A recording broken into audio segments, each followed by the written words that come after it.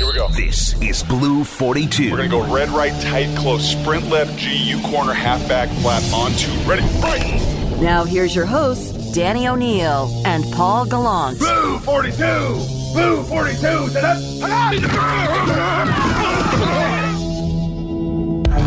Sup, Mr. Hall of Fame? What's up, dog? How you doing?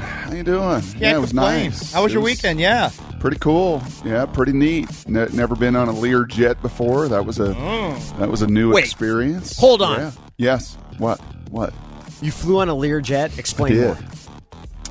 I did. It was kind enough of, Peyton was kind enough for a few of us to kind of set up with some of his friends in this area, and this was a big Bronco booster. In fact, the owner of the Arabian horses that the Broncos use to run out before kickoff and everything. Wonderful, wonderful family. Older gent and his beautiful wife, and they had some extra seats on their Learjet. So Peyton reached out to them, and they said, absolutely. So flew at 41,000 feet. You realize Learjets fly at like 42,000 feet? No. Whew, I didn't either.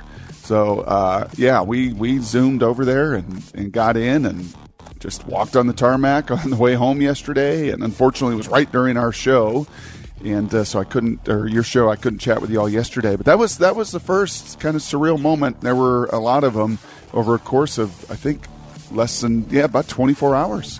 In and out, and seeing lots of old teammates, seeing just lots and lots of Hall of Famers, and seeing fanatics, man. Some of those fans that make the trip to Canton to celebrate their heroes are some of the most fanatical people, I think, in all of sport. I have about 5 Learjet questions, but I think we should get to football, and we might mix those in later. Okay, great. Speaking of jets, a man who has his own private jet. You see the logo on the side of it? Russell Wilson, he is the quarterback of the Seattle Seahawks. Brock, in what ways can a quarterback significantly improve at age 32, 33 by the end of the year as their athleticism begins to decline?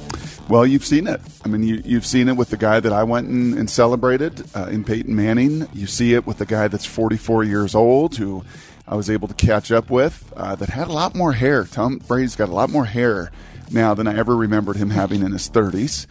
You see it and saw it with Drew Brees, even as his arm diminished, finally diminished to the point where he really couldn't throw it with much velo. But those guys at this age, in their 30s, prior to Peyton's injury, they were in the prime of their career, Paul, as the game just slowed down. And I know that was one of the narratives and commentaries from a lot of people watching the mock game on Sunday was, man, Russ got a lot more control and mixing that tempo and getting in and out of plays. And while he's always had that, now it is the full menu of whatever he wants to do at the line of scrimmage. And with 10 years of experience, Paul, that game, kind of like an experienced umpire with a strike zone, that game should slow down, should become easier to call the balls and strikes, see what's coming at you, and then go attack it with the weaponry that they're going to give him this year. That question of how this impacts Russ and like what because he's been in the league for an awful long time. I'm really interested in seeing how he can operate in a different offense because he's had a different coordinator, but he's never had a truly different offense. Correct. Yeah, he's had his master's, right, Pete? Remember he said that 4 or 5 years ago. We're going to get him his master's degree. Well, he had his master's in Pete's offense. He had his master's in Bevel and Shoddy's offense that was really under the umbrella of what Pete wanted. And now it's outside of Pete's umbrella a little bit too. And now you're going after a PhD to keep this kind of metaphor going in a different course, right? Learning new language. That's not what Peyton did when he went to Denver. He brought his people with him. Yeah. John Fox was, you asked me, Danny, before we jumped on, I don't know how you framed it, but one of the more memorable conversations was with John Fox, who was real warm before even the event began. And, he was talking about that and bringing these guys here, and they had to learn Peyton's system. So he basically stayed in the same language for 18 years. Now, you saw with Tom Brady last year. Tom Brady was basically in the same system under Belichick's umbrella. Do you remember the first half of their season last year? Yep, I do. Remember what Tom Brady looked like at times? Yes. Tom Brady, who's won how many Super Bowls? 6. So yeah, it took a learning curve, and I'll go back to Aaron Rodgers, who I had a couple times last year, and he said that, like, yeah, LaFleur comes in here, and I wanted a new system, I wanted a new language, but I still wanted my language. He wanted his language. In year one, we didn't get on the same page. Year two, they did, and he's the MVP of the league. So I've made this point to you guys a bunch. I hope Seahawks fans understand it. If Aaron Rodgers and Tom Brady take some learning curve to climb, even at the stage that they were at in their careers, there's going to be a learning curve to this PhD of a new system Russell's learning. Question 2. Do they have Chex snack mix that they hand out on the Learjet? Like, what do they bring around? No, the Gruyere puffs. No, they have Spanakopita. Some good, like, mini cinnamon rolls. Mini cinnamon rolls. Sandwiches. Oh, sandwiches. Mimosas, if you wanted those. Which I'm not a You big did mimosa not drink guy. a mimosa, Brock. I'm not a mimosa guy. Not a champagne. No, you're a Bloody Mary. You're an eye opener. No. Not really. You're a Wyman drinking whiskey out of the sock kind of guy. Not a morning drinking guy at all. But they were having a good time. Okay, actual question 2. Scale of 1 to 10 on simmering contract extension tension. 1 is no worries, it's going to work out, they'll get through this. 10 being, oh my God, Cam missed 2 games in 2015 and Seattle went 0-2. 8. I want you to tell me where your 1 to 10 concern is with Jamal Adams. I think both of them are in an 8. 8! Whoa. Yeah. 7 or 8. Yes. Yeah, because both of these guys have played the Cam Chancellor card, basically. Uh-huh. Both of them have done that in their career and said, like, yeah, man, for Jamal, he was incredibly public and very, very loud. And, his disgust for that organization and forced his way out. For Dwayne, if I remember right, Seahawks traded for him when he was holding out.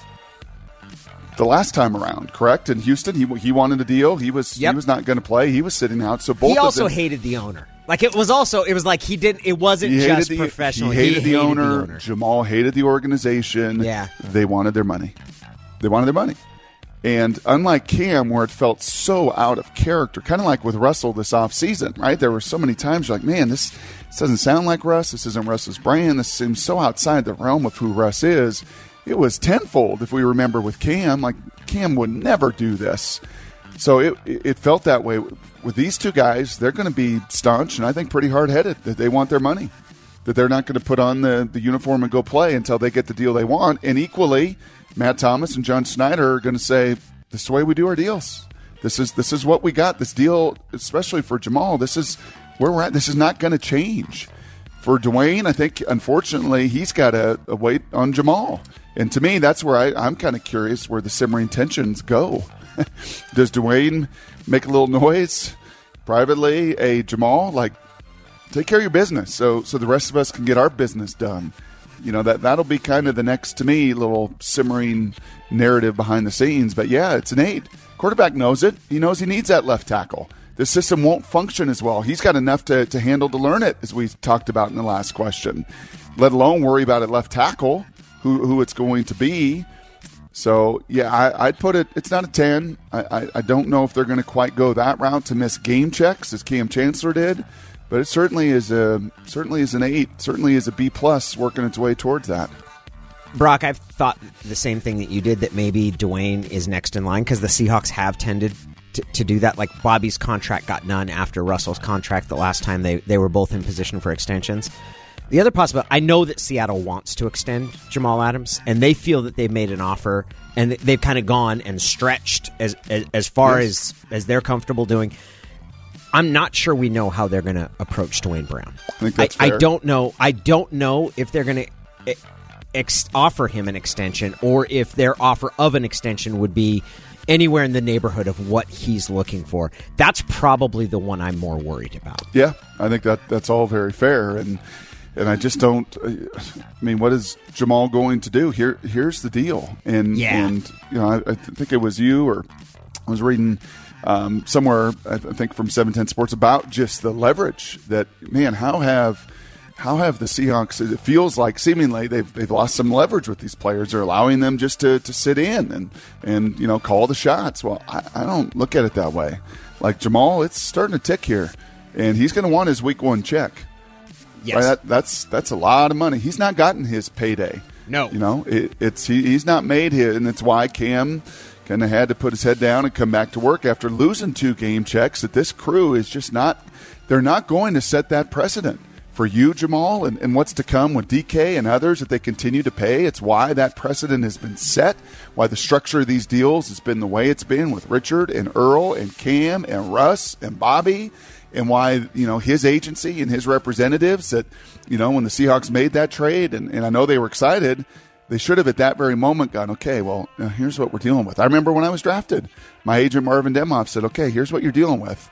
Right, here's Ted Thompson. Here's Mike Holmgren. Here is, who was the Matt Thomas at that time? He went on to go to Tennessee. Danny. Oh man, Rustin Webster. No. Reinfeldt. Mike Reinfeldt. There you go. And Marvin gave me a checklist of these 3 guys. This is the way it's going to be. This is how they negotiate. Mike's going to come in. He's got all these titles now, and he'll play both good cop and bad cop. And Ted Thompson's a great guy, but Reinfeldt, he's ball buster. And this is the deal, and it's going to be what it's going to be, and that's the way it's going to go. So Jamal should have known when that trade happened. This is the organization you're dealing with. This is the way it's going to go. They're not going to break precedent for you, no matter if they even gave up 2 firsts and a third. Not going to happen. And 8 for both, though, doesn't that have the connotation that you feel maybe neither of them will be on the field for week 1? Not necessarily. A 10, I would feel that way. But as far as things starting to bubble and sizzle a little bit when Russell goes public, it's sizzling a little bit. First preseason games this weekend, right? You don't have many of these snaps of full speed reps that, and now they've said, well, Dwayne's not going to play anyway, and try to soften that blow a little bit and give that one a little bit more time. But I'd sure like to see these guys play. Sure like to see a couple of your best. Son of a coach. Brock here is I'd like to let them get their fannies out on the field. Like to see your best players, not only for their sake, but for the rest of the guys' sake. I'd like to see him out there so you can hit week 1 in Indy on the ground running. Get on out there. Move them out. Question 3. Real quick, Brock. ESPN said there's a 37% chance that 3 of the 4 NFC West teams make the playoffs, a 3% chance that all 4 make the playoffs. I could see 4 happening. I mean, who's going to be the wild card team from the East or the North or from the South? Especially with what New Orleans looks like right now, which is a mess. Yep. 4 is a stretch for me. I think that would be difficult. I think we'd have to see a level of consistency from Arizona's personnel we've not seen in the first couple years. They brought in a lot of veterans to go for it this year for both Cliff and Kyler and the whole system and everything else. That feels like a little stretch to me. But the other 3, if they stay healthy, are absolutely talented enough to find themselves in the playoffs with 17 games. 17 is going to stretch players 25 through 53 more than ever before. You are going to feel that depth and the importance of it more than ever before with that 17th game played. So, and I think the Seahawks, though untested in some areas, like everybody in some of those depth numbers, I think they feel pretty good about 25 through 53, better than they have maybe even in the last couple years. So I'd see 3. 4 for me, Paulie, would be a bit of a stretch. He is Brock Huard, joins us every Monday, Tuesday, and Thursday for Blue 42. We'll be talking to him on Thursday about the next preseason game. Okay, Brock, what is the most delicious thing you ate on the Learjet? Oh yeah, that whatever those little mini cinnamon roll things were, they were okay. Yeah, they were really, really good. Now at Peyton's party, yes, he had the St. Elmo shrimp, and I didn't know that at first bite. Yeah, it comes up and gets you, but yeah, I couldn't really put that down. So, and it was so surreal. And I did think of Titus, how much he loves football and these players, and if he could have just sit over there with Marshall, Peyton's little guy, and just see everybody. But for any football fan, for you two, to see Dan Marino walk in there, and when you're dealing with Peyton Manning, you see everybody, right? The who's who of all the media want to come over and see it. There were so many gold jackets that I think every one of them, that were on that stage basically wanted to come over and congratulate Peyton at his party. So it was pretty surreal to see all of those players, coaches, past and present, underneath his canopy at his party. Pretty special deal. Well, it's a really awesome moment for you to be included into, and we appreciate you for sharing the stories. Brock, we'll talk to you on Thursday. Thanks. Sounds good, boys. See ya. That is Brock Huard. Again, he will be back with us on Thursday. Tomorrow for Blue 42, we'll have Michael Bumpus.